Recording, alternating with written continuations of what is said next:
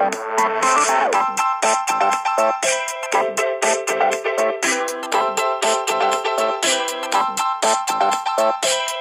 to Different Gravy, not just another Sheffield Wednesday podcast. I'm one of the hosts, Richard Miller, and my co-host is disc golf's answer to Tiger Woods. He may not have the prodigious talent, but he loves the strippers, and he's always injured. Dr. Luke Gledall. How are you doing today, Luke? I'm good. I'm good. What a great comparison that was, Rich. Thank you so much. I'd just like to, gee you up, make you feel good about yourself. But you've sort of discovered a new hobby. I have, yeah. I love it. I've become one of those people. I'm feeling the plastic of discs. I'm spending a lot of money on discs. I went for a disc golf lesson this morning. Yeah, I love it. It's great. Excellent. The satisfying swish of hitting those chains as you get a hole. God, he does his research, ladies and gentlemen. And do you think? Yeah, I mean, you've previously been an ultimate frisbee person. Yeah, so I was one of those people. Yeah, I had this crazy idea that I could go and just be completely out of sorts with any kind of sporting events and think, this is going to be my thing. I'm going to be so good at this. But since I went to University of Leicester, we were pretty close to Loughborough University, where everybody there is on the spectrum of being sporty. Big sportos. And, massive sportos. Yeah. And that kind of put me in my place. But anyway, we're not an autobiography could be A Life in Discs. Sure. That could be a title for you. Sure, yeah. And I could also maybe transition into being a hospital radio DJ at some point. But there we go. It all goes full circle, like the spinning of a frisbee and the spinning of the vinyl I play on hospital radio. And the title for the follow-up writes itself, as long as you make a sort of right turn at some point in life into gay porn. We'll just leave that. We'll leave that there. Okay. What are we doing today, Luke? What are we doing today? So I think this is a good time to do kind of in this kind of, the never regions of the seasons. Rich and I have kind of got a bit of a determination to fill a bit of time and get to 100 episodes. We've done some kind of themed episodes before. And one of the things we've done is we've done a bunch of different Gravy Watch Clubs where we've done the watch along episodes, but we've also done watch along games. Sorry. We've also done documentaries, some kind of prominent documentaries. And one that kind of came up, and which I think is a great time to look at doing this, being in this position and time of great uncertainty, we're leaping into these episodes to keep momentum desired to this podcast in very kind of uncertain times, and hopefully things are coming back to a degree of normality. But I think it kind of nice to go full circle to look at the QPR documentary from 2011-12 4-year plan. And I think it's really, really interesting because I think with looking at this documentary, it's very much a team in a poor state, then kind of redeemed, but then redeemed over kind of a long time and gone through some very kind of difficult, tumultuous times in the boardroom and ownerships. And I think there's a lot of parallels. I think I kind of do this in some kind of blind hope for some degree of better days for Sheffield Wednesday in the future. Yeah. I would be staggered if they come at the hand of the current regime. But yeah, I think it's nice to try and think about some of the let's spend this summer trying to think about some of the positives kind of coming. I mean, I want to give a huge shout out again to the excellent Ours Americas. Thank you, Paddy, for mentioning our podcast. Also followed up by James on the podcast mentioning that we're probably the podcast for people who are sadomasochists. Rich and I kind of can't really unidentify from that label. We kind of get ourselves. So I think it'd be nice to just have a nice, light, breezy summer of looking at some fun things regarding Sheffield Wednesday and some fun things we can do, hopefully, on this podcast. Yeah. And with that in mind, we are abundantly conscious that Uh, there is news almost every day out of the club, but we'd just rather not talk about it too much. It's a lot of speculation. There's not a huge amount of actual fact. It's all kind of someone's nan said and someone close to someone said. I mean, knowing what we know from the club, I'm sure so much of it is true. Unfortunately, more is probably true than we would like to be. But I just think for the time being, as you say, this is the summer. It's been quite enjoyable not to think and worry about Sheffield Wednesday actively for a small period of time, and we're gonna sort of keep that bubble going. But this documentary is a 4-year plan. There are some natural parallels to things that we've seen. I think in some ways you could look at it as taking some of the same gambles and maybe getting different outcomes. There's other links in that. Neil Warnock makes an appearance, who has been the sort of pantomime baddie of Sheffield Wednesday's Panto twice there. He's been the sort of the evil stepsister, or Baron von Hardup for the whole time. Basically, he's been involved in the game. He's been there, sort of thumbing his considerable nose at Sheffield Wednesday. So he's part of this, and this was not something that we planned. But it turns out that the person who produced, directed, and wrote the film is a Sheffield Wednesday fan. So there's a few links there. It's not completely out of the blue. It was, I think, one of the things early doors. QPR start off with a less than good season under this new regime, and it was the season to sort of place us in Wednesday's timeline. It was the season where we lost our sort of last day shootout with Crystal Palace this time rather than Derby. So that just sort of puts you in the era, the right era for this. So sort of setting the scene, the aptly named Journeyman Pictures production. It starts with the 2008 takeover of QPR by 3 Formula One bosses: Bernie Ecclestone, Flavio Briatore, Alejandro Agag, and then also steel magnate Lakshmi Mittal and his son-in-law Amit Bhatia. Sorry. Can I just kind of bring in a little bit of connection? Because the interesting thing, so it's the 4-year plan, isn't it? That's the name of the documentary. That's what they say that they're going with a timeline to get promotion to the Premier League. I believe it was 2007. I think they were taken over. I think you're right. I think it's sort of, I think it's one of those strange things where it's 4 years, but it's 3 seasons, 3 full seasons. Because it must have happened during the 07-08 season. I think so. But we don't spend any time looking at that. No, it's just skipped over. Yes. Yeah. Very much so, yeah. So there was 2007. I think, as you say, the year focus of this is 08, 09, 10, which is a Sheffield Wednesday relegation season. Last relegation season before this one. Yes. And then, 2010, 2011, when they finally achieved their promotion to the Premier League. So, that's the timeline we're looking at for this one. And just to place it, we've spoken about the Leeds documentary, and we've spoken about the Sunderland Till I Die on Netflix, and kind of compared and contrasted.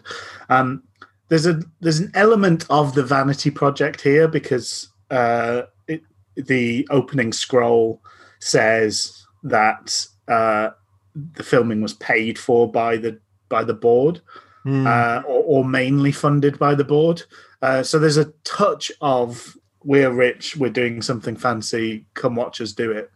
But they do say that the filmmakers had complete freedom over where they pointed the cameras and what made it into the film. And I do think it doesn't pull punches. I think there's several people come off looking pretty poor from this, which we'll get into at length, I'm sure.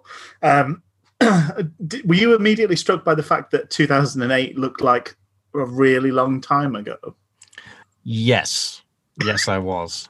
Like it's funny always looking at the continued accelerated pace of football, Yeah. that it makes everything dated prior to when we actually start looking at some of the details, some of the kits and the stylings and what was just happening just during the time. And obviously the quality of the filming as well. Because there has been it's kind of like aging. It's imperceptible day on day, but over the years it does, those changes are quite significant in the mirror. I think Really. digital filming has just pulled everything up to a certain standard. I think everything Yeah.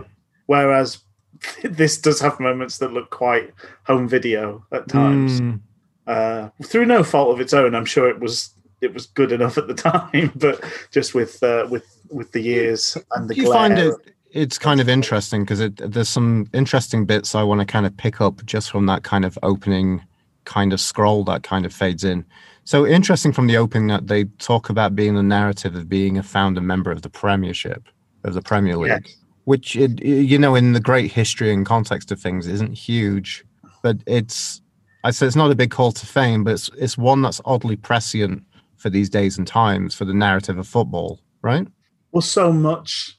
I think Sky very much at the forefront of this, but there's almost every record is given in terms of the Premier League and the top scorers in Premier League history. Yeah, the most. So yeah, I think there's almost a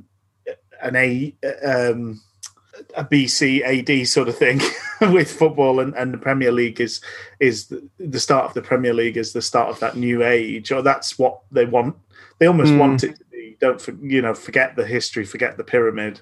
It's all about the Premier League. It's part of the Premier League's own branding. Very much is we stand alone almost. Exactly, which is interesting for a kind of it's funny that we have this like Fahrenheit 451 narrative with all the history books just being tossed in a massive bonfire, right? Yeah. I also find it interesting. So there's mention they floundered in the lower leagues, and I kind of completely blanked on. I think they had like 2 or 3 seasons in the third tier, which I think was that really weird transition period for the EFL, or what it was previously known as before, when it used to be Premiership, Division 1, Division 2, Division 3. Then that was a rechristened Championship, League 1, League 2. Yeah. That did make me chuckle because that is introduced with the founding of the club, isn't it? So they say QPR was founded in 1882, and after a few years of success, kicked around in the lower league. So it's just literally like 100-something years, 120 years of history, just summed up in about 3 words of like, yeah, they didn't do much. Didn't do much for that first 120 years, but now the Formula One boys are here.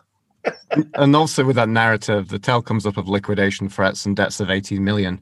And my comments is that little, hey? That must be 100 million. That must be 100 million in today's money. I'm sure. Isn't it just so staggering? I mean, it's like it is. I think the appeal of something looking like this is the fact that, as a matter of fact, it is it's a real traveling Wilburys of football finances, isn't it, really? Of kind of moneyed characters within the world of sport and the world at large, I'd say. Oh, yeah. Yeah. And it's getting to see, because you are talking, these are that caricature of rich, aren't they? Like, yeah, particularly the Formula One guys. There's a gorgeous looking woman on the arm that really doesn't look like she wants to be there, really doesn't look like she enjoys getting kissed. But she is fabulous looking. And I guess, it's a mutually benefit at some level. It's a mutually beneficial arrangement. There's boats, there's sunglasses, there's daft cars, there's unnecessarily taking helicopters for short journeys.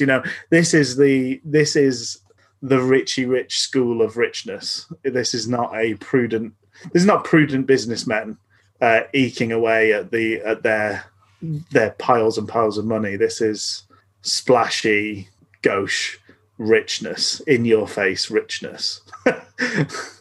And a lot of shiny puffer jackets.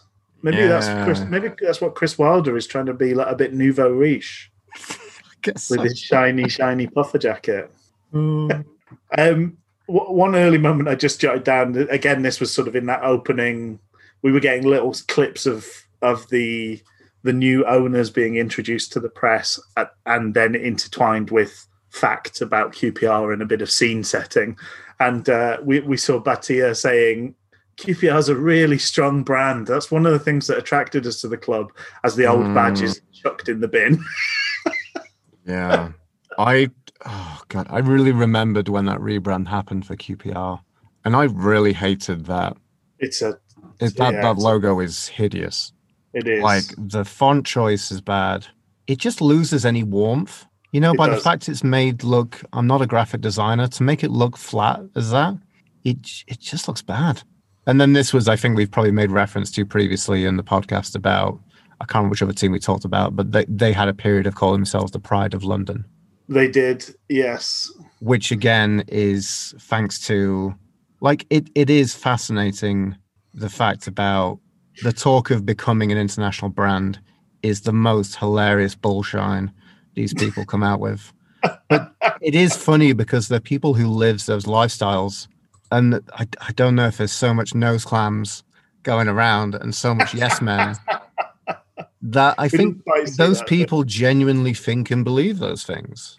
And I think with the fact that the sheer monies that they have and that kind of arrogance and that kind of focus probably available to make it a bit more of a reality, I guess.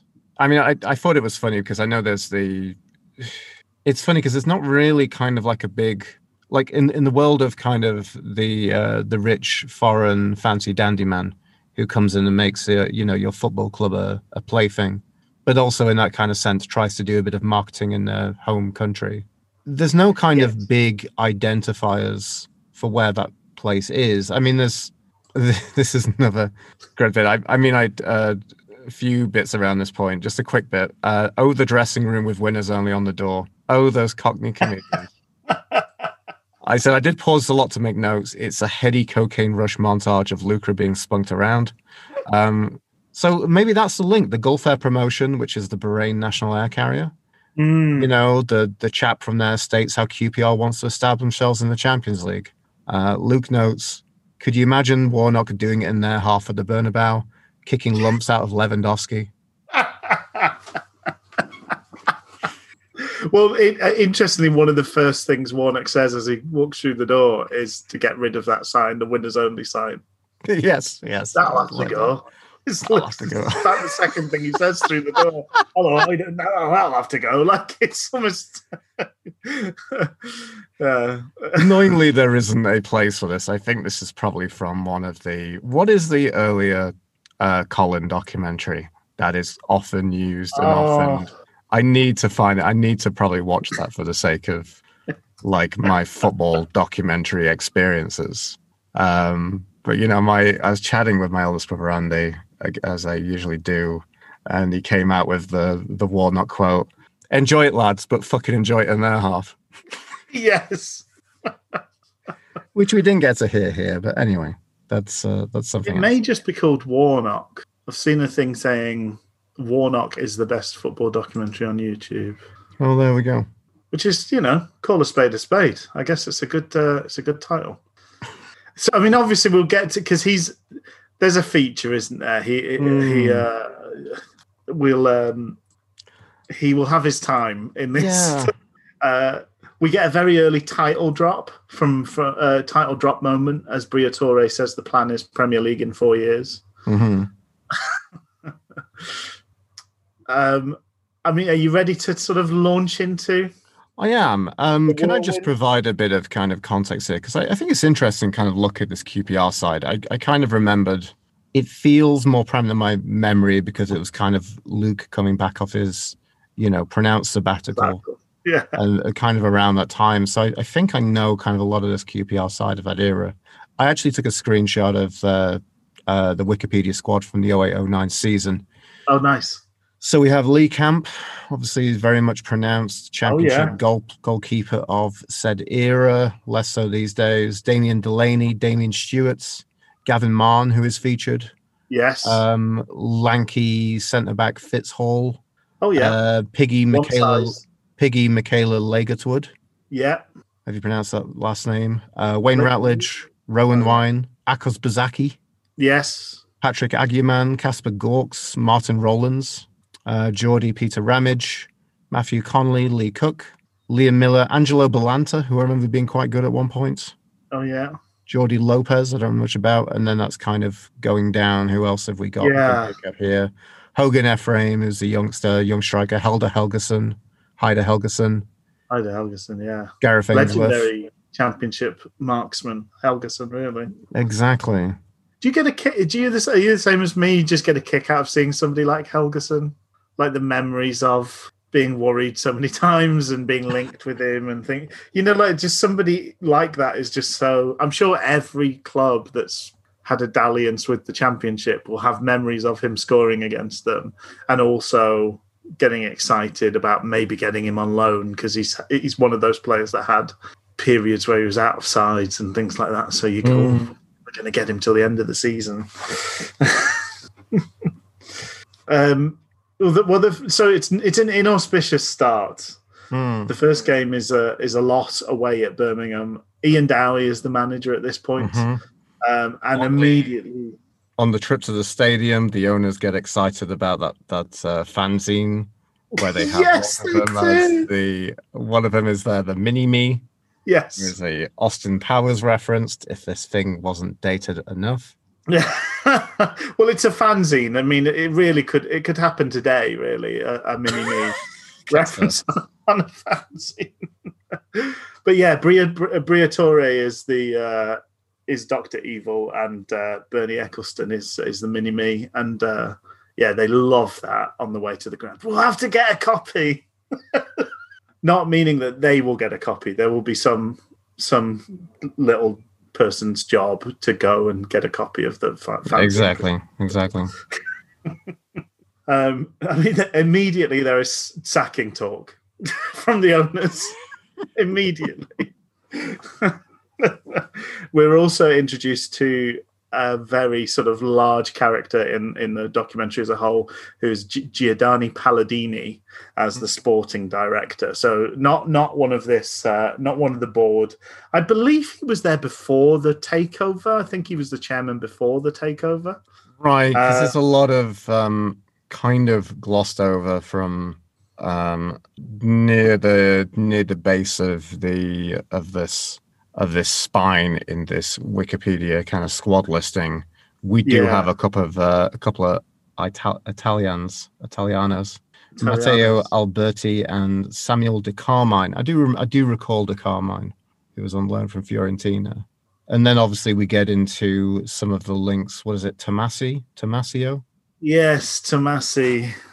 So Tomasi being Damiano Tomasi, who joined at the age of 34 and seems to, may have been a son of Briatore's. I don't know. He's got a special place in Flavio's heart.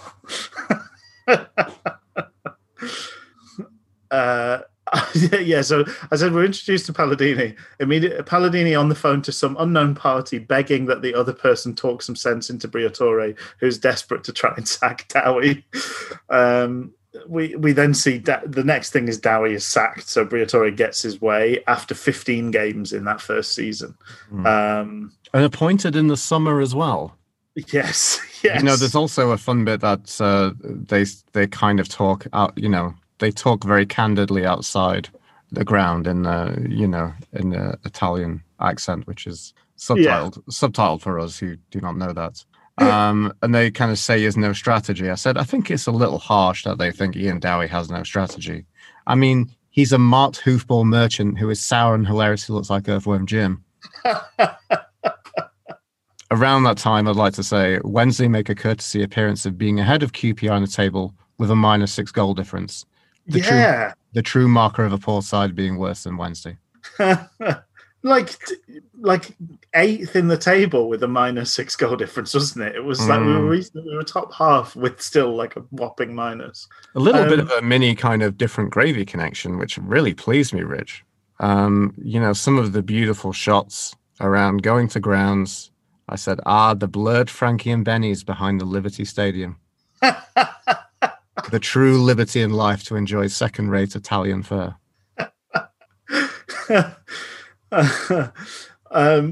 I did enjoy. I don't know. There's something about in this sort of context seeing all those, all those sort of less glamorous chunks of around football grounds and things like that. I think maybe partly because we're all been stuck in our houses for a year. You know, the thought of an away day is mouth-watering at this point. Caretaker manager, coincidentally, rock and roll Wycombe manager Gareth Ainsworth. Yes. At one point, they proclaim they are happy with Gareth Ainsworth. Beautiful language, the Italian languages. Oh, it's gorgeous. We see a headline saying that Briatore picks the team. We see him pushing for Tomasi to play. And Tomasi being this aged Italian defensive midfielder. Jump in whenever, Luke. But I the next thing I picked up was Palladini saying, "This is such a good team. In most teams, there are so many whoremongers, so many assholes around that only cause problems." Oh, I love that's again probably a genuine thing I could say about the Italian language. The fact that you have a word which gets translated out as whoremongers as being a common insult in the Italian dialects is pretty fantastic. I enjoyed around this time Bernie Eccleston creeping into the dressing room like some Andy Warhol-like businessman. Yes. That was nice. I really like, the best way to influence play, Rich. Do you know how that is as a chairman? You go through the masseuse. Go through the masseuse. Well, that was. I mean, Eccleston in the changing room moaning that they're spending way too much on Waters was very funny. It's just such skin flintery. And then we see Briatore being very blasé in front of cameras about sacking people, but then also blatantly trying to affect team decisions. Sending Palladini to talk to the masseuse and request 2 substitutes, and maybe a sort of recipe for disaster. He calls for Mahan to come on, and in a worst case scenario for everyone involved, Mahan scores the winning goal, adding great dollops of fuel to the egomaniacal fire. A real personal victory for Flavio. We then see sexy Paulo Sousa revealed as the new manager. Paulo Sousa, the suave managerial bastard. I said it's always the fit as fuck Portuguese, isn't it? He is. He's a good-looking chap, man alive. I know. It makes me... I thought he had a more pronounced managerial career. That was a bit funny thing to go back and look at. I remember him doing... Did he do well at Swansea? I think he did okay. I vaguely remember him doing okay there. I think he had a higher reputation than what he delivered. I think it's probably comfortable to assume. And it's also making me wonder, is he getting his jobs because he's a good-looking chap? I think you'd be charmed by him, wouldn't you? Mm-hmm. He really has had... He's had an almost Carlos-esque... So QPR was his first managerial job. Interesting. Then he was at Swansea, but only for a year. Leicester it must have been months he was at Leicester because it's only 2010. Wow, he was at Leicester. I think I forgot about that. Didier Ton. It's really good. He was there for a couple of years. Maccabi, Tel Aviv, Basel, Fiorentina, then China, Bordeaux. He's currently the Poland manager. So he's the Poland manager? Yes. He's basically had a team a season, almost. It's pretty crazy. Once he wines and dines and has his way with... It makes it sound like he's the one putting them to the side. I'm done with you. I've had my fun. Trot along. When actually he's a crap manager. Just getting rid of the periodic basis. Anyway. So in terms of kind of next kind of points... I've got a big one with. Did you really enjoy the meeting with the fans? I think that kind of comes up next. Yes. Isn't every club a family club? I know. It's the most trotted out thing. Oh, this is a family club. Do you mean that families go there? That's That's kind of every football club. I do remember when they came in the door, the owners talking about it. So what comes up is the fact that the fans are really unhappy with the fact that they've used the word boutique to describe the club. Yes. And I do remember the sort of early doors of those owners kind of talking about turning it into a kind of a bougie little, keeping the ground small and upping the prices, basically. So this is the fans not happy with the prices. The guy at the end, I can't remember the exact. Yes. I wish I could the exact words, but it's like, we do want to do well, though. Whatever we say, we will. It's just like, of course you do. You're fans of the club. Like, you don't need to say that last bit. I don't want another trip to League One. No, please. Would you promise me that? And the rare sighting of a British mullet as well in that. I want to say that QPR fan from my notes looks like John Cena playing a Cockney wearing a coonskin hat. Forgive me, because it's a difficult word to say that sounds like I'm being racist, but you know what I mean. I've pronounced the chap as Davy Cocknett. Well, I wonder if it's an overhang, because in my mind, I do associate Jerry Francis with QPR very strongly, and he was a bemulleted chap, wasn't he? I wonder if it's a staggering haircut. Like, it's funny to look back at and think it, like, you think, this is an old documentary. It's from about 10, 11, 12 years ago when this happened. But you're there thinking, yeah, but that haircut's from a lot. It's like it's been passed down from generations, Rich. It's a family haircut. That's what we have to say about the English mullet. It's not a boutique haircut, no.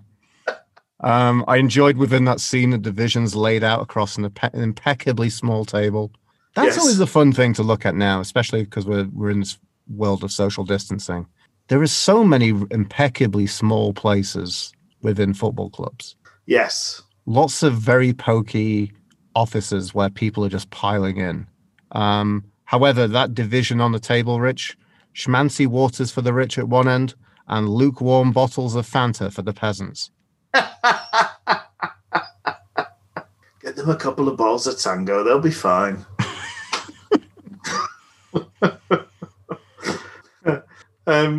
We had a montage of misses there. There was a little bit of Wednesday. They missed a couple of shots for Wednesday. I said, I guess it means a lot that you would use the footage of not be able to bag against Wednesday's £20 million defence. And after the misses against Wednesday, we zoom in on a headline in a newspaper. Couldn't hit a cow's R's, but with their nickname R's, not arse. Beautiful. I bet the local journalist is like, I'll put that one away. I'll use that again in 7 years. I reckon it gets used like once a season. You mean it's the one? Are we going to use the R's? Are we going to use the R's again today? No, not yet. Okay, all right. It's the 1 year plan, Rich. The 1 year plan. I've made a note. I've always wondered what a sporting director does day to day. If this film is to be believed, it's mainly angrily scribbling on a fixture list and guessing how many points you might get. Because we see Gianni doing that about 3 times in short succession. We need 7 points from these games. Because obviously the football manager and the players wouldn't have any idea about that, would they? Not without a sporting director there to tell them.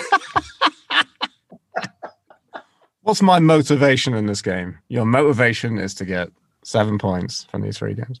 Okay. A stupid manager might look at those fixtures and go, should we try and win all of them? And then no. The sporting director's like, let's try and get 7 points from these next 5 games. Oh, I loved some of the montage. There's one shot which I have no context of what happened, but they opened some football gates in the snow to let the fans in. I'm like, what are you... Why are you complaining about big ticket prices? Just wait by a gate, and one of the stewards will just let you everybody flood in for free. There was then a meeting about cutting costs, and we got the reveal that Downey was paid off to the tune of £2 million. Million owed. Oh, he's like, don't worry about my. He's going to the people at Sky, being like, oh, don't worry about what you're going to pay me for Soccer Saturday, lads. Don't you worry. So I suppose that's an interesting little like behind the scenes, isn't it? Because so effectively, I guess Dowie was owed £2.5 million, and presumably they said, well, if we give it you now, will you take 2? So they've saved £500,000, and Dowie's got a whopping payoff all at once. But it just kind of boggles the mind, doesn't it? That's big money. Think of the savings. Think of the savings. There's just such a dazzling compilation of what did I just see there. Like, that's the thing I think just entices and excites the eyeballs in this documentary. It's a lot of time to get in. There's a lot of shots that they've got. I love the quick shot of the players just rolling the ball around their bodies continually. There's so many kind of really tedious looking, bizarre warm-up pieces that people do in football. And it's like, why are you doing that? You're not going to be carrying the football. In a kind of QVC type deal, if you sack 4 Ian Dowies, you get the 5th Ian Dowie free. Now, if you go elsewhere, you'd probably only roughly get about 3 Ian Dowies for this. But today, we'll give you 5 Ian Dowies and free shipping. So as a result of the meeting, we see Fitz Hall, I believe, giving Palladini some stick as he arranges to a deal where leading scorer Dexter Blackstock is loaned to Forest. Yeah. Paulo Sousa is asked about that after the next game, where I think they didn't score again. And it was interesting, wasn't it? Because it was very much one of those your side, my side, and the truth type moments. Because I think Sousa was careful in his words, but he did sort of intimate that he wasn't really given a choice. He was told about it ahead of time. Why is that? But that's it's a little bit commonplace, I want to say. Well, Palladini's sort of saying, well, if you'd said you didn't want to, we would have stopped it. But I don't know. I mean, so we see Palladini scrambling with Briatore. These guys start off well, then they get big-headed. Newspapers, interviews, their names in lights. It goes to their head. At the beginning, he always had a tracksuit on. After a while, he's got his hand in his pocket, all dressed up like Mourinho. Can we just talk about, I think it might have been the same thing that you were talking about, the meeting where it must have been Palladini. I think I made the mistake of writing down Briatore. It's Palladini, right? I'm just so racist. All those Italians just, look, they're saying. I need to sample Palladini saying 442 repeatedly for a hip-hop beat. Did you also love Sal's... Briatore. Sousa having his meeting with the board. I think it is Briatore that keeps saying fa-fa-tu, fa-fa-tu, fa-fa-tu. Fa-fa-tu. Saza protesting, and some games I played with free strikers is pure gold. I see your 2 strikers. I raise you 3 strikers. Oh dear. So all this leads to Sousa is sacked. So we're on manager number 2 for this season. For divulging highly confidential and sensitive information. We later see Briatore saying that Sousa had bad-mouthed players and everybody on the internet. But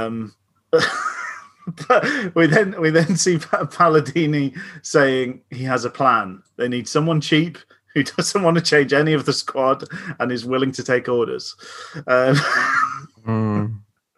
And we start to see some of the backlash now. So Briatore and the board are booed at a home game, actually against Wednesday. Excellent. He wants the name of the booers or he'll sell the club. And then that's kind of the end of that season. I've got a lot of little scrappy little notes from this bit. Go for it. Just about Blackstock going in March is great. I miss those transfer windows. Yeah. I just want to do business. Or the lack of, yeah. Shout out to the subtitles that we used, which captured Sousa going off as instructive shouting. I'm learning a lot, Rich. I'm learning that the Italian for idiot is idiota. Idiota. Yes. I love that journo who wasn't paying attention, who was asking the other guy over the shoulder. That was about the selling of like, Yeah. like the journo. Obviously, in his mind, I imagine he was saying, "Wait, what happened? I was thinking about a pickled onion sandwich I was going to have later." The officers again are so the depressingly shit English officers. Yeah. The thing it's hilarious. Like there's files. Oh, I don't know what those files are for. I love the printout of the wages. That was great. Yeah. Wrongdoing is a great word in English language. Shout out to wrongdoing. Certainly is. I love the club statement of Sousa's sacking put out in some archaic Microsoft Word template. They did a good job with the formatting. I'm going to say, Rich. They're clearly they're paying some office stalwarts the big bucks for a half decent Word template. They get someone in over the summer. They get a work experience in, and they do all of the possible letters for the season ahead. They had they cut to some people on Sky Sports News. Here's one person saying, that he's going to tear up his season ticket. But I mean, that's the problem with new football these days is you can't tear up a season ticket anymore, can you? No. You bend your season ticket card to the point that it almost breaks. I'm going to take a pair of scissors to my season ticket. Even then, the chip might still work if I'm tempted to come back. I love the shot of the QPR fans outside of Boozer named the Springbok. It's a pub that advertises that it has a dartboard, Rich. This is it. We think they were saying Briatore is a wanker. I believe that was the one. Yeah, like I don't know. Yeah, God, those people in the big smoke know how to live, don't they? They have pubs that advertise they have dartboards. Other places don't advertise it up north, and then you just go in and there's a dartboard already fucking there. End of the season, still dog shit, but they're above Wednesday, so that's progression, right? Absolutely. Yeah. So, Rich, you've got the package right there. How is it? It's black and gold. It speaks to quality and untold goodness. So this is the Weed Whacker electric nose and ear hair trimmer. Waterproof, got that same skin safe technology as well. 9,000 RPM motor and a 360-degree rotary stainless steel blade system. So you're not missing any angles. I don't know if you know about they angles. Really don't shirk. They really don't shirk on quality, do they? I do know a little bit about angles, but why don't you tell me more about angles? Well, 360 is pretty much all of those angles covered. 360 degree. Gotcha. It's right up there in terms of coverage of angles. It's cordless. It's rechargeable. It's got a 90-minute battery in there. I mean, it's a lovely looking thing. Again, you end up with a product that's not just useful, but also a looker as well. I'm looking for. It's drop dead gorgeous, I must say. And I'm looking forward to whacking that up my schnoz and in my luggles, clearing them out. I imagine I'll be hearing more things. Yeah, smelling new scents. There you go. You're going to be a changed man next time we talk. Absolutely, it's pinnacle performance in a tight package. This is what you want. No nicks or snags. That's what she said. Thank you for the folks that have gone ahead and ordered things. We're kind of shocked and amazed and hugely pleased that some people have. If you want to go ahead and make a purchase, if you've been holding off through the month of April, it's still happening in May. You can get along to manscaped.com and use the code GravyBalls to get 20% off and free shipping. Turn that gooch into Gucci with Manscaped. That's part of the new copy, Luke. Do you like that? You've always been a fan of alliteration, yes. And you've always really liked the peritoneum. So that's your two favorite things together. They speak to everything I want with their quality products. Manscaped.com, Gravy Balls, and 20% off and free shipping. Manscaped, your balls will thank you. So does that bring us to season 09-10, I guess? Does it? It does. And new manager, they found the man that it was cheap. Wouldn't want to change the squad and was willing to take orders. And that man was Jim Magilton. Formerly of this parish. During the photo op, he said, "You're probably thinking he's better looking than Ian Dowie, but not as good looking as Paula Sousa." Spot on. Who is Jim? Who is? That's exactly what we were thinking, Jim. That is such a sort of merry-go-round thing. It's like there's probably the photographer's got that world-weary look in his eyes, like this is the fourth visit to Loftus Road in as many months. I wish I could find out what was some of the background music for this documentary. It was kind of like an English Yola Tango. I kind of enjoyed it, I must say. Yeah. At times, like the music was quite good. Sometimes it was really bad, but yeah. It's enjoyable.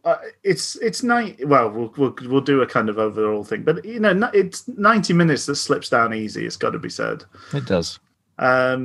We see them working away on the minutiae of a budget, tweaks to the costs of meals, flowers in boxes, adding up to savings of $375,000 a season, which is great. But they're running through managers like there's no tomorrow. They just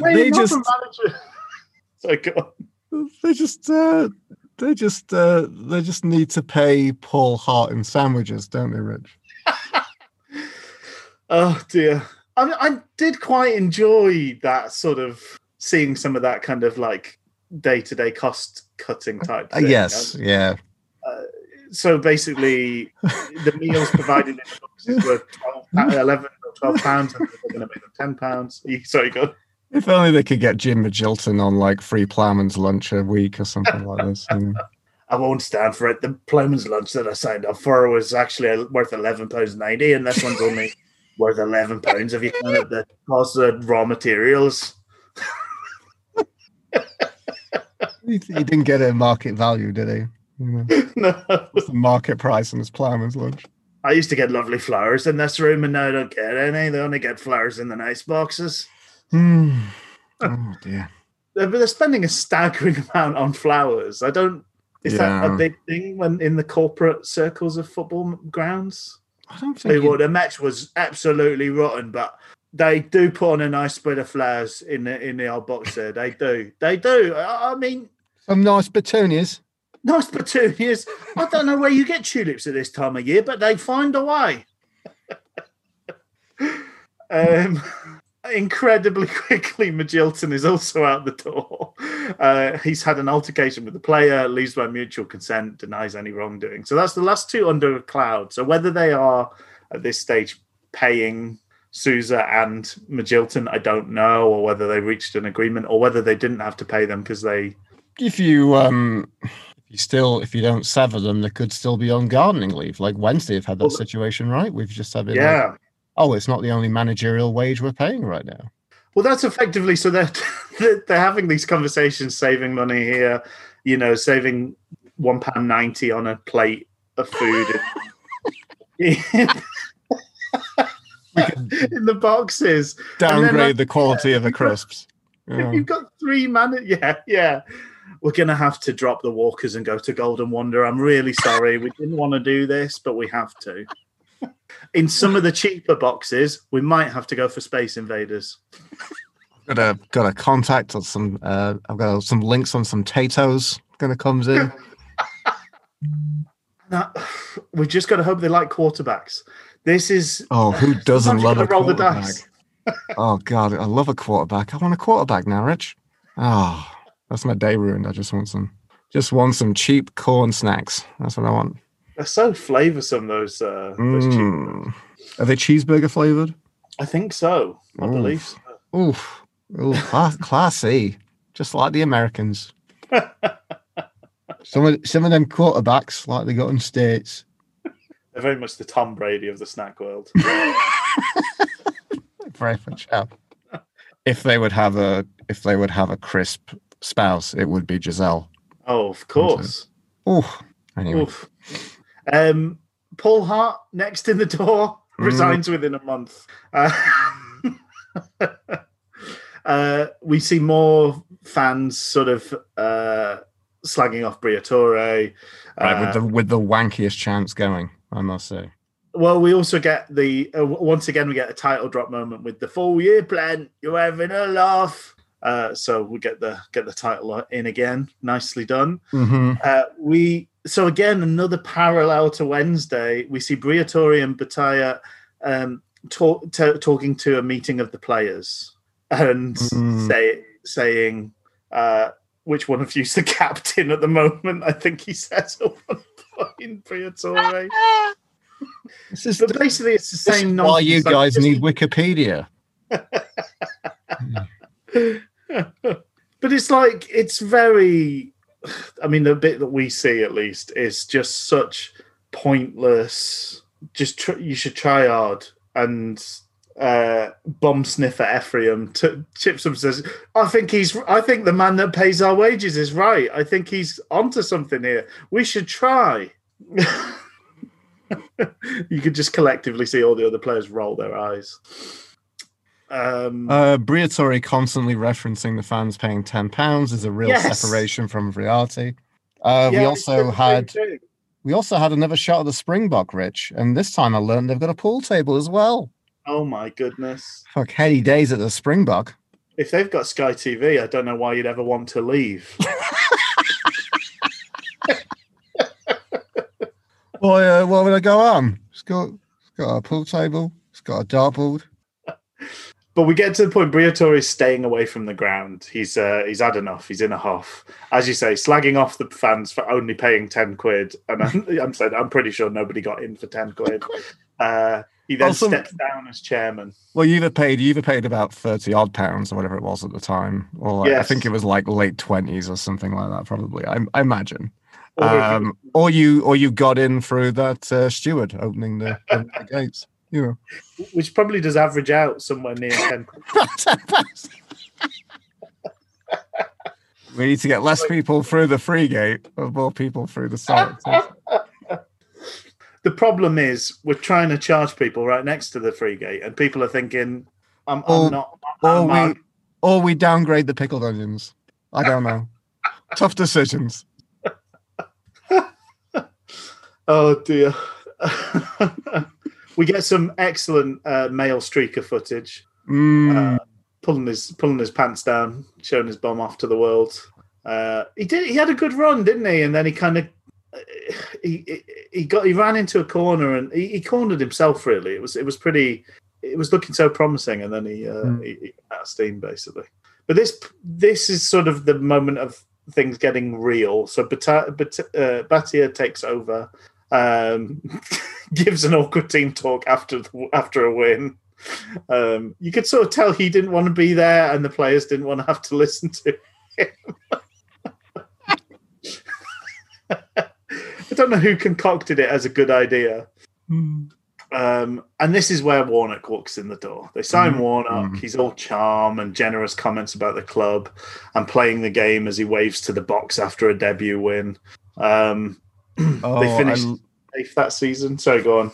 I loved I don't know he was one of the parts of the, like, I think Batia's kind of people. He was a Indian Pakistani gentleman, the one working on the press release, going on the phone, talking about stability, saying, yes, I don't want everyone to think we are so fucking volatile.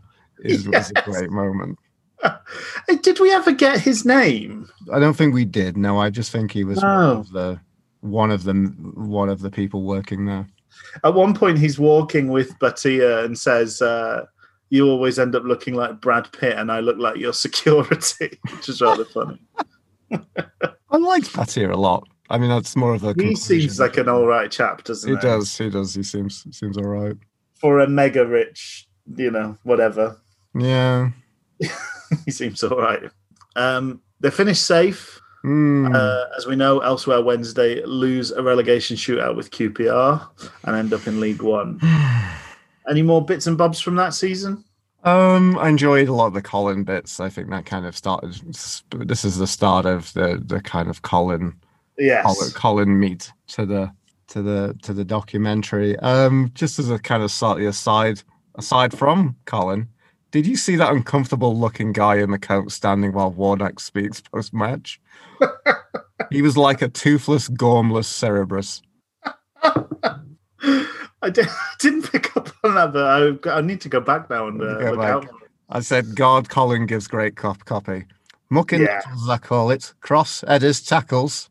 The journos just love him, don't they? You can tell, like when Bruce was the manager and people talked about having a proper manager. Yeah. And I think you just see that with Warnock, don't you? He knows this is a game. There's a game to be played all the time here. You've got your team, and what you do with them is one thing, but you've got to sort of sweeten up the board. Yep. You've got to play nice with the press. You've got you give a bit to the fact. Do you know, like, it's just, you can just see, not like sociopathic, but he's playing a game all the time. Like Colin, he's on all the time, and you just see little touches of it. There's a bit where the start of the next season, he's walks into the corporate box and somebody's giving him a bit of stick, saying, "Oh, you got lucky with the ref there," and he does a little like pretends he's giving the ref a backhander and stuff. And it's just like little things like that, and you're just like, I know. I bet these guys, the club just feels different when they walk in the door, and I bet there was that.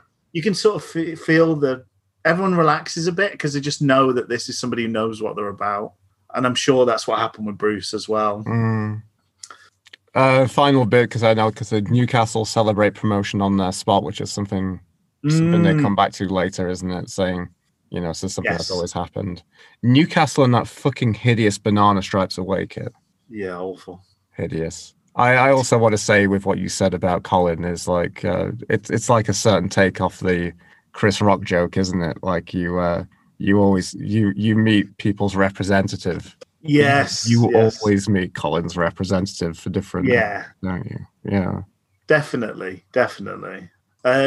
So we see this sort of unnamed character. We see him talking about the fact that on the phone saying, we did really well. We've got 9 new players and we've only spent 3.5 million spread over 2 years. So there's been a bit of upheaval, probably the classic Warnock thing of he's brought some quick little ones and some big stodgy ones as well. Yeah. And early doors. So one of the features throughout is watching the board at the games, and there's lots of effing and jeffing and sack this person, he's an idiot, whatever. And Palladini's right in the midst of it, screaming and whatever else. But we see very early doors Battia saying to Gianni Palladini, if he wants to scream at the players, he'll have to sit somewhere else this season, which did make me laugh. And you could just see Palladini just put back in his box, and he looked a little bit sheepish at that point. And basically, they go off like an absolute rocket. There's not a huge amount of drama in this third season, because isn't it? I thought it was funny that like I think I must have missed that bit that you said, because I was like looking back and being like, Warnock did what he always did, didn't he? Which is like, I'm going to bring in a smorgasbord of strikers. Like he's got Jamie Mackie, he picked up Leon Clark from us. Oh yeah. And also, like, there's a slight kind of association, as I will say, to kind of go back a little bit.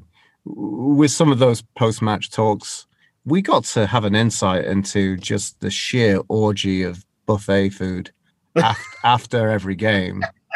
Yes. I mean, I'm very sympathetic to Leon Clark now and his weight issues while he was at Sheffield Wednesday now, because me and you, Rich, we'd be ruined. Crazy. Our professional careers, we'd just be... If we were in this and like the bit where, Battia comes in to talk to the players, me and you would just be sneaking down a few sandwiches that we kept from the last game. Yeah, good one. Yeah, I also love the preseason for that one. It looked like a sports day. It did. The camera clearly missed Warnock taking them for a 3-legged race drill with assistant manager. Getting beanbags from different distances along the way and putting them in a bucket. There was also one of the exercises was, and I don't know. I mean, I guess you want to train for what you do, and if you're a Warnock defender, you might be doing some shoving. But there was a player holding weights up. At like sort of chest level and kind of pushing them forward whilst the coach pushed them back. And I just thought what is that for? That's a very strange thing to do. But yeah. sports. The spirit of Sports Day was definitely in the air. Watching those scenes. The cringiest bit of this documentary. It's not very cringy, even though it's funny, and you're like, "What the hell happened there?" Yeah. The bit that just made it puts my, as a man I've been here and I've done embarrassing things before. The awkwardness of the fan asking Warnock if he'll do him a favor is hard to watch. Yes. I'll try. Yeah. Those interactions that never look good, do they really? No, it's tough. Yeah. Anyway. So we see Manish in the Football League show studio saying that QPR are having their best start for 63 years. And after 6 weeks of the season, they've got a plus 17 goal difference. So all those different strikers it's working. After 8 games, a 20 plus, and they got 26 points out of the first 10 games. I mean, that is jaw-dropping form. That's insane. That's what, 8 wins, 2 draws? Basically, yeah. Yeah. Including one delicious little morsel I really snacked on a lot was beating the Pigs away at Bumhole Bramall Lane. Bumhole Staying. That was when Blackie was manager. Old Kevin Blackwell. Old the Eggman. And that was the one which they dicked them 3-0 and he was sacked quickly afterwards. Right. Remembering him being incredibly ruffled on Football Heaven. I don't know, Seth. You tell me, Seth. Oh, it was so much fun. So much fun. How often does that ever work? Football loves doing that. There's this great, iconic, great is relative here with Warnock, but there's this iconic manager, and for Sheffield United, Warnock is an iconic manager. And you go to his assistant, hoping that somehow they were the power behind the throne. I don't really know what the thing is. But football does that I guess they're a cheap option. I know. Well, yeah. But it's, how often does that work? It's one of those definition of madness things. Is keep trying that. And I think in the kind of defense of the Pigs and that situation, it did work for a bit. The thing is the wheels came off in usual Pig playoff fashion. Yes, they got close on the Blackie a few times. But then that's more of an argument to say actually the revolving door of kind of guff managers that we've kind of seen through this documentary. They were fairly there with the players that they had. I don't ever think, I was looking back at that squad and I'm like, that's a pretty, for me to do that recap of the front end of this, near the front end of this show, it's a pretty competent championship squad. Oh yeah, yeah. But it's not like a top 6 one. And I mean, that's the staggering thing, that for the, the power of the magic of Warnock is that he's going to come in and spend, if he wants to come and do this, he's going to spend a fucking shitload of money. But then, 2 or 3.5 million is not. No, but he spends it in the right places and he plans on his characters. Yeah. And this was the Adel Taarabt season as well, who looked an absolute phenomenon at that level. He did. And the player who I went to look and see where he is now, I think he's at somewhere at Benfica playing as a defensive midfielder. Oh, wow. He's sort of done that drop back as he gets older thing. I guess so, yeah. But it's a long time ago, and that's, it's like 12 years ago. A lot can happen within that time. But for me, he's still very much key in image. You associate players with certain times. He was that pacey bag of tricks player who just did a little bit of everything, really. I think certainly as well, and you could maybe argue that he's a manager that's had his day now, Warnock. But for that period of time, he got the meta game of whatever was going on in the championship football-wise. He knew how to play winning football at championship level. I think Paul Sturrock had it at League One for a time when he was our manager. He just knew in a replicable way what wins games at that level. Yep. And it was a sliding scale. If you could give him more money, it would happen easier, which is what happened at QPR. If he had less money, it would happen slower. But he would slowly build a team that would consistently win. You're talking about, let's pick up 2 points or more per game on average. That's what it works out as over the season. And he just had it. He's still got a fair amount of it, but hopefully maybe things have changed. There's a bit more quality in the Championship. I don't know whether that's the case or not. I'd like to think it's the case. I guess it'll be interesting to see what happens to Borough this forthcoming season in the Championship, right? Yeah. To see, but his currency, he still feels more in currency rather than your Pulis's of the world, right? Yeah, absolutely. Mm-hmm. It's just that taking United up, and it's just that hot. He was in such a hot streak, really, in terms of his career there. Because did he take Palace up as well? I believe he did. Yeah. So you've got 3 promotions in a row at different clubs. Pretty much, it's pretty staggering. Not too far off with Cardiff, I guess, right?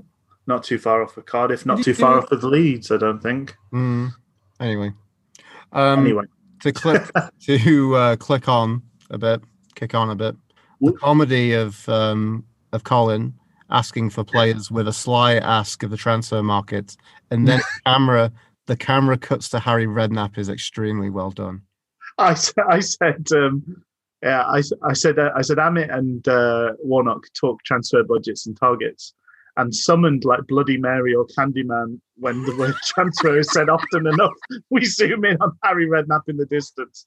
He's brought his car door with him and he looks interview ready. Beautiful. He would have been Spurs boss at the time. Interesting. Okay. But interesting to see him kind of looming, because he did then he took over as manager from Warnock, I think. Oh, when he got up and then struggled, he was the one there. No, it was Mark Hughes, wasn't it? Oh, it was Mark Hughes they went to, but he did end up as the QPR manager after Spurs. Do you like me, Rich, like pronouncing Mark Hughes, but like it kind of becomes one word, like Mark Hughes? Mark Hughes. I always describe him as Dower Welshman Mark Hughes. I feel like that's his full title. So Warnock saying that he'd love 4 million when he could do with 500k is classic Colin. Yes, yeah. It kind of hurt me a little, him saying they should just flog Clark for 200k. Yeah. Clark was a Heffernan. He was. We see them sign Routledge, a quick guy, and Ishmael Miller. Well, we don't see them. We just see them score goals in the next montage. Routledge, a quick guy, and Ishmael Miller, a big guy. So he kind of got at least one of each of his favourites. I really enjoyed Amit referring to him as Neil Warnock constantly, like his full name. Very sweetly respectful, but also kind of surreal. They feel they've bagged themselves a second-tier promotion rock star. Yeah. And they also they have that conversation with Warnock, and then when Warnock leaves, he sort of says like, we're going to have to sell such and such, but we don't tell him that now. Let him have today, and then later down the line will be, you have to sell these guys. So they're trying to like play him somehow. I don't know whether that worked or not, but just funny to see their little like huddle afterwards. It's like, don't worry about it, mate. He's in my pocket. I've got it. So the sort of kick in the tail here, the sting in the tail, drama-wise, is QPR are still top of the league going into the second half of the season, but there's lots of focus on the signing of Diego Faulin, Argentinian midfielder come striker, and whether or not they used a non-FIFA agent, whether there was third-party ownership. Basically, it's probably not far off the era of the Tevez Mascherano thing, and it's the same sort of questions getting asked, really. I just made a note. I can't quite remember what prompted this. I made a note saying, despite the incredible season, Briatore still moans about Warnock. He's a complete bellend. Because he kept talking about choosing to lose and things like that. QPR secure promotion and the title. We see a wild-haired Gianni Palladini kissing anybody nearby and telling Warnock, "You saved my life. I love you." So then we have the trial. So the season's finished. They've won the game. They've won the league. Mhm. They've been presented with the trophy, but there's this question mark hanging over the legality of this move, and there's the potential of a points deduction. So we have the trial, 7 charges, 4 against the club, 3 against Gianni Palladini himself for bringing the game into disrepute, including bringing the game into disrepute. Press ganged on the way to his car after one of the days of the trial. He says, "I tell you, the sky is blue and everything is blue." Profound. Mm. The trial is supposed to be 3 days, but it's delayed. The verdict will be given at 11 a.m. on the last day of the season. So this is kind of it's a good from a purely enjoying the drama of a documentary standpoint. It's a good. This is all good stuff. It's all grist to the mill for making it an exciting ending. We see a fair amount of Clem outside the ground, who is a character that you either love or hate, or love to hate. Speaking about a manager like Neil Warnock, Mark Clement is always on, isn't he? He is always on. There's no off button on Mark Clement. He's always talking in that same sort of slightly whispering in your ear kind of way, even if you're just a fan that has grabbed a hold of his collar and forced him to speak to him on the street. But kind of always loud. Yes, yeah, very gruff but loud. Gruff but loud. Clem. So we see another, wild-eyed, wild-haired Gianni Palladini barge his way into the changing room. "No points deduction! No points deduction!" He screams it again and again. He runs out to the pitch. He screams it up at the box, celebrating like it was life or death and collapsing in tears. You do wonder, I mean, I don't want to make any, cast any aspersions. But him saying to Warnock that "you saved my life" and the way he reacted to that thing, I know obviously football matters a lot when you're in the midst of it. But whether like genuinely he might have, there was some threats from, you just think rich Italians, I'm sorry, this is probably racist of me to say, but you wonder where the money comes from. You wonder what the ties are, what the links are, and whether there was more than football on the line for Gianni Palladini in this season. So 2 charges were proven out of the, or they were found guilty of 2 of the charges out of the 7, but no points deduction. They paid a whopping fine. It was, I say whopping. It was just less than half of a dowie. They paid £875,000 to the FA. Part of that being paying their fees, and that was one of the debts that they were sort of threatened if they didn't pay it back, they might not get to play football the next season. But I think eventually it got reduced fairly considerably. So the post the action, we get another kind of scroll of information. So the Formula One guys sell up to Tony Fernandez, who became the chairman and remains in place as the chairman. The Mittals kept their 33%, and Ahmet Bhatia remained vice chairman. Gianni Palladini left by mutual consent, and as we touched on, Warnock was sacked just after Christmas and replaced by dour Welshman Mark Hughes. Any other bits and bobs before we kind of take a look at the piece as a whole? I think it's interesting to always look at, like, we still have never seen a points deduction from a player's rights issues, which, again, is the nature seemingly of if you buy an Argentinian, then you only get partial of an Argentinian. Like if you bought, like you said, if you bought half a Argentinian Ian Dowie, you'd only get the forehead. You'd only get the forehead, yeah.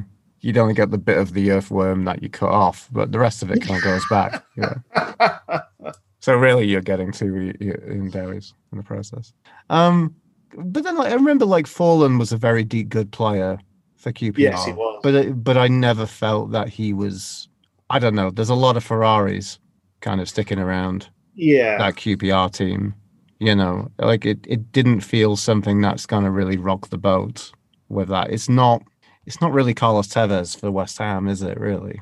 Well, I know we have a particular perspective on that, but I always thought his influence was fairly muted for West Ham. I know, but pronounced enough through a few margins. Situations, right? What's that? Sorry. But pronounced enough for a few situations, I believe. I guess so. He played 26 games and scored 7 goals for West Ham. It's kind of pronounced. I don't know. At the bottom, things are more pronounced, aren't they? If you're winning lots of games, then and scoring lots of goals, one player's influence on that is a lot smaller. It's interesting. I know what you're saying. Fowlin, I think, was like. He was one of the hot properties in the Championship. I think he was sort of one of these guys regularly linked with Premier League moves, but not the be-all and end-all. But should that matter? Even if they do nothing, should it matter? I don't know. It's a tricky one. Mm-hmm. They also spent a crap load of money, QPR, to get up. Indeed. And then they probably paid vast sums of money in breaking FFP. They did. Yeah. Well, the Championship, the EFL told them that they wouldn't get back in if they didn't pay the amount. But I think in the end they paid a trifling sum, didn't they? I think they paid something like 18,000 to get back in against a huge, what should have been a huge fine. So yeah, what did you make of the film? I enjoyed it a lot. I think I talked about that kind of like breakneck pace, but it felt very interesting and entertaining. It felt kind of, I don't know, just very visually enjoyable. Yeah. Which I didn't really get from the Leeds one. We remember we talked about that because that had a very kind of breakneck, heady kind of cocaine montage. Yes, yeah. Feel, and that kind of, we mentioned that Trans World Sports vibe that came off when we looked at that one.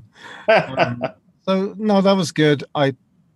It's fun. It has enough moments of kind of being telling, but just also just kind of being, just capturing some of the mental energy that was kind of going off around that football club. Yeah. And really staggering that, they got that. They got it right. Yeah, absolutely. It all worked in the end, weirdly. And I think that's the thing as a Wednesday fan watching it. You naturally think about what might have been. And there's so many comparisons, right? Kind of rumors of meddling with team squads and certain kind of outside influences. A bit of a kind of stripping of masculinity and ownership for the manager through other kind of focuses. Very much a contemptuous relationship right now with the fan base. Increased ticket prices, which that's a great way to piss fans off. Yeah, changing the identity, changing the badge, changing the badge. There's a lot to kind of think about, but yet it worked. It did for that period and what they were trying to do. I mean, since then I think the combination you had though, and you saw, I think Amit Bhatia seems like a very good, sensible businessman. I mean, sometimes you see somebody operating and you're like, oh yeah, this is why this person is successful. And I think he immediately gives up. I think Briatore, I know he's made a lot of money in his time. It feels like it must have been a very long time ago, because he just is this kind of like sloppy mess.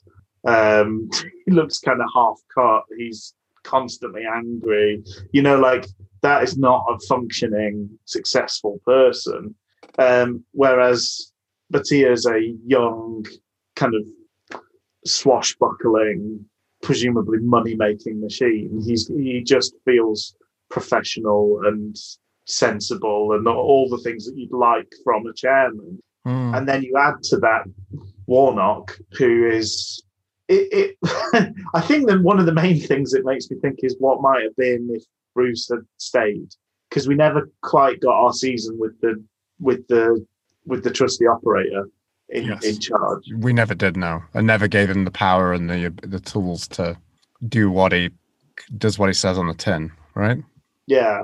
There's very much, I think, an argument for, in kind of comparison, to see things that are not there. That I agree with you with kind of Amit Bhatia's kind of running of the club. Forgive me if I've mispronounced or misspelled. No, I think I've probably said it about 3 different ways, but it's okay. But I think it shows the power of having someone who has the steel and the tact and probably emotional intelligence to kind of be a barrier between some of those intoxicated moments of passion and anger from some of the Italian characters. He could see that crazy energy was unhelpful, couldn't he? And he presumably inserted himself as the kind of go-between between the football side of things and the board, which is sensible and it's what you want. I think it's probably a shame for QPR long term that he was shuffled away after that. Like he almost sort of did the job, and then he like Warnock was almost kind of shuffled off into the background, because I think Fernandez is a pretty sort of dictatorial controller now of things. The badge has gone back to how it was, but they don't look like they're going to be repeating the Premier League success anytime soon. I've written my question that I'd written down was, who had your sympathy, if anyone? I think we're both fairly impressed by Amit Bhatia. What did you? I think probably the most divisive figure in the whole thing.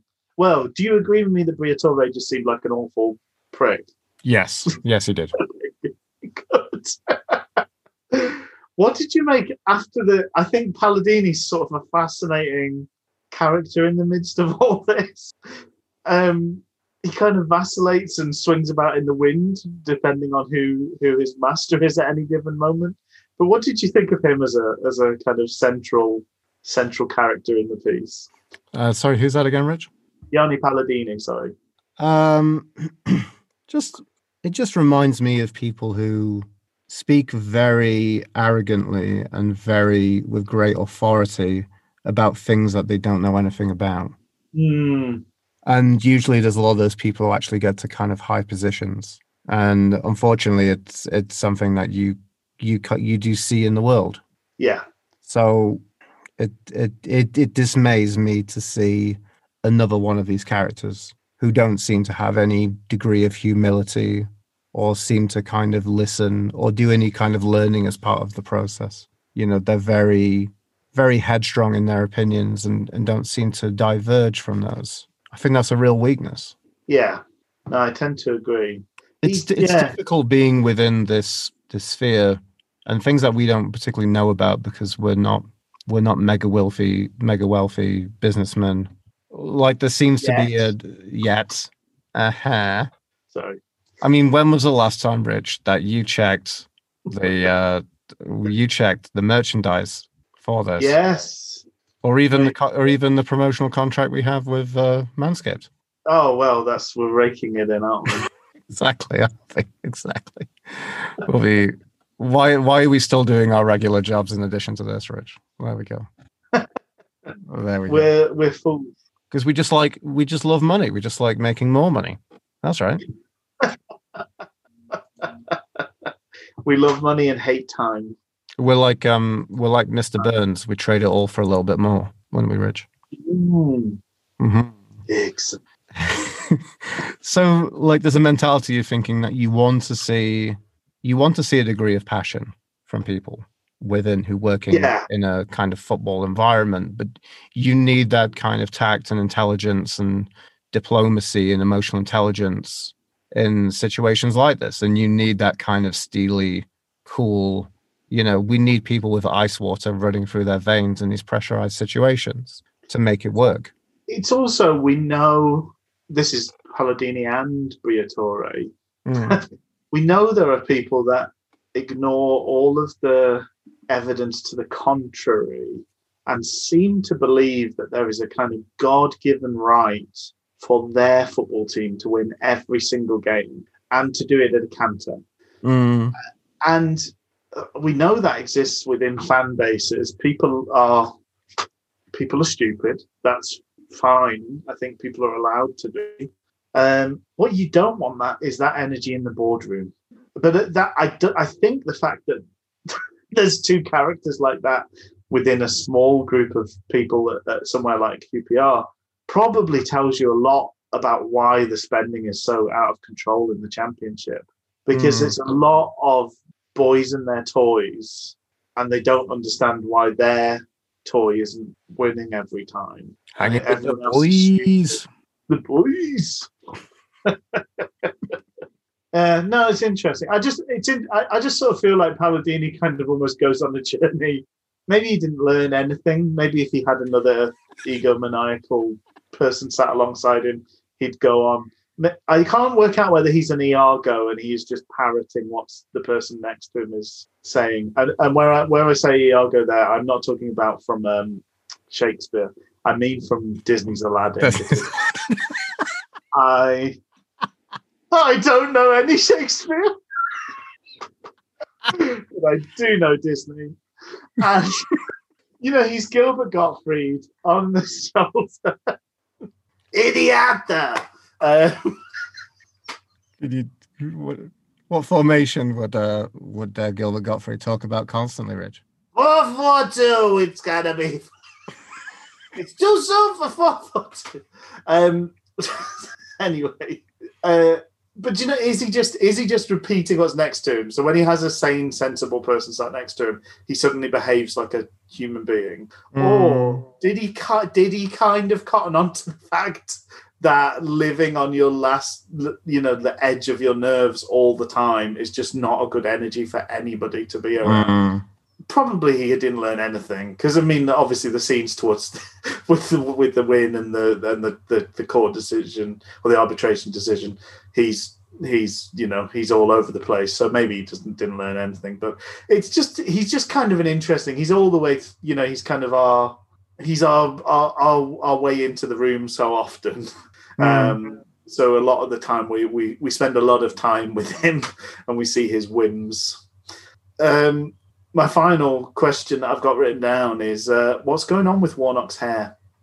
I've wanted to talk about this for a little while, but he is completely hairless apart from the top of his head. He doesn't appear to have eyelashes, eyebrows. He's got no hair on his legs or arms. What's going on? Has he got alopecia? He could well do. He could well do. Yeah. His hair got wet though in the celebrations, and it still looked pretty good. I think he just needs to get greased up so he could go down some air vents like Bruce Willis' character in Die Hard. Yippee-ki-yay. Hey up, lads. Yippee-ki-yay. Yippee-ki-yay. I enjoyed there was a bit where it says, hey up, lads. To some, hey up, lads. To some people in the, schmoozing in the post-match. I loved him. I loved him with his post-match wine. Yeah, he was immediately on the search. Can I get a glass of wine around it? Can still get a red in here? Oh, so worth the watch, I think. Pretty much so. Yeah. Obviously, if you've got to the end of this, you know what's going to happen. But it's an enjoyable. It's not, as I say, it's 90 minutes that slips down very easy. Made by a Wednesdayite, we found out now as well. So, according to Wikipedia, sources not cited. Which is, there's no higher source of knowledge than that. No, there's not. No. But hopefully, the fact that we've watched it on Amazon kicks him a few shekels. Yeah. Anything else in summary? No, just a lot of fun. Enjoyed. I wish I'll probably be hoping to see some more football documentaries soon. I don't think it's something we're going to do again in the immediate future for the podcast. I think hopefully leading into the next 3 episodes and coming up into our 100th episode, we'll have some Wednesday themed stuff. But I thought it was an interesting one to look at, and there's definitely some parallels to think about in terms of our beloved Owls. Definitely. Mm-hmm. Yeah, well, there we go. Well, it's been a pleasure talking to you again, Luke. You too. I had this weird thing, listeners, where I was going to say, like, I haven't really been missing thinking about Sheffield Wednesday. The news, which thankfully we didn't cover, has been depressing. However, I've really enjoyed talking to you again, Rich. Yeah, and hopefully folks at home will have got something out of this. We'll be back in a couple of weeks' time, but in the meantime, look after yourselves and you look after yourself, Luke. And cheerio! Thanks for spending some time with us. Thanks, everyone. See you later.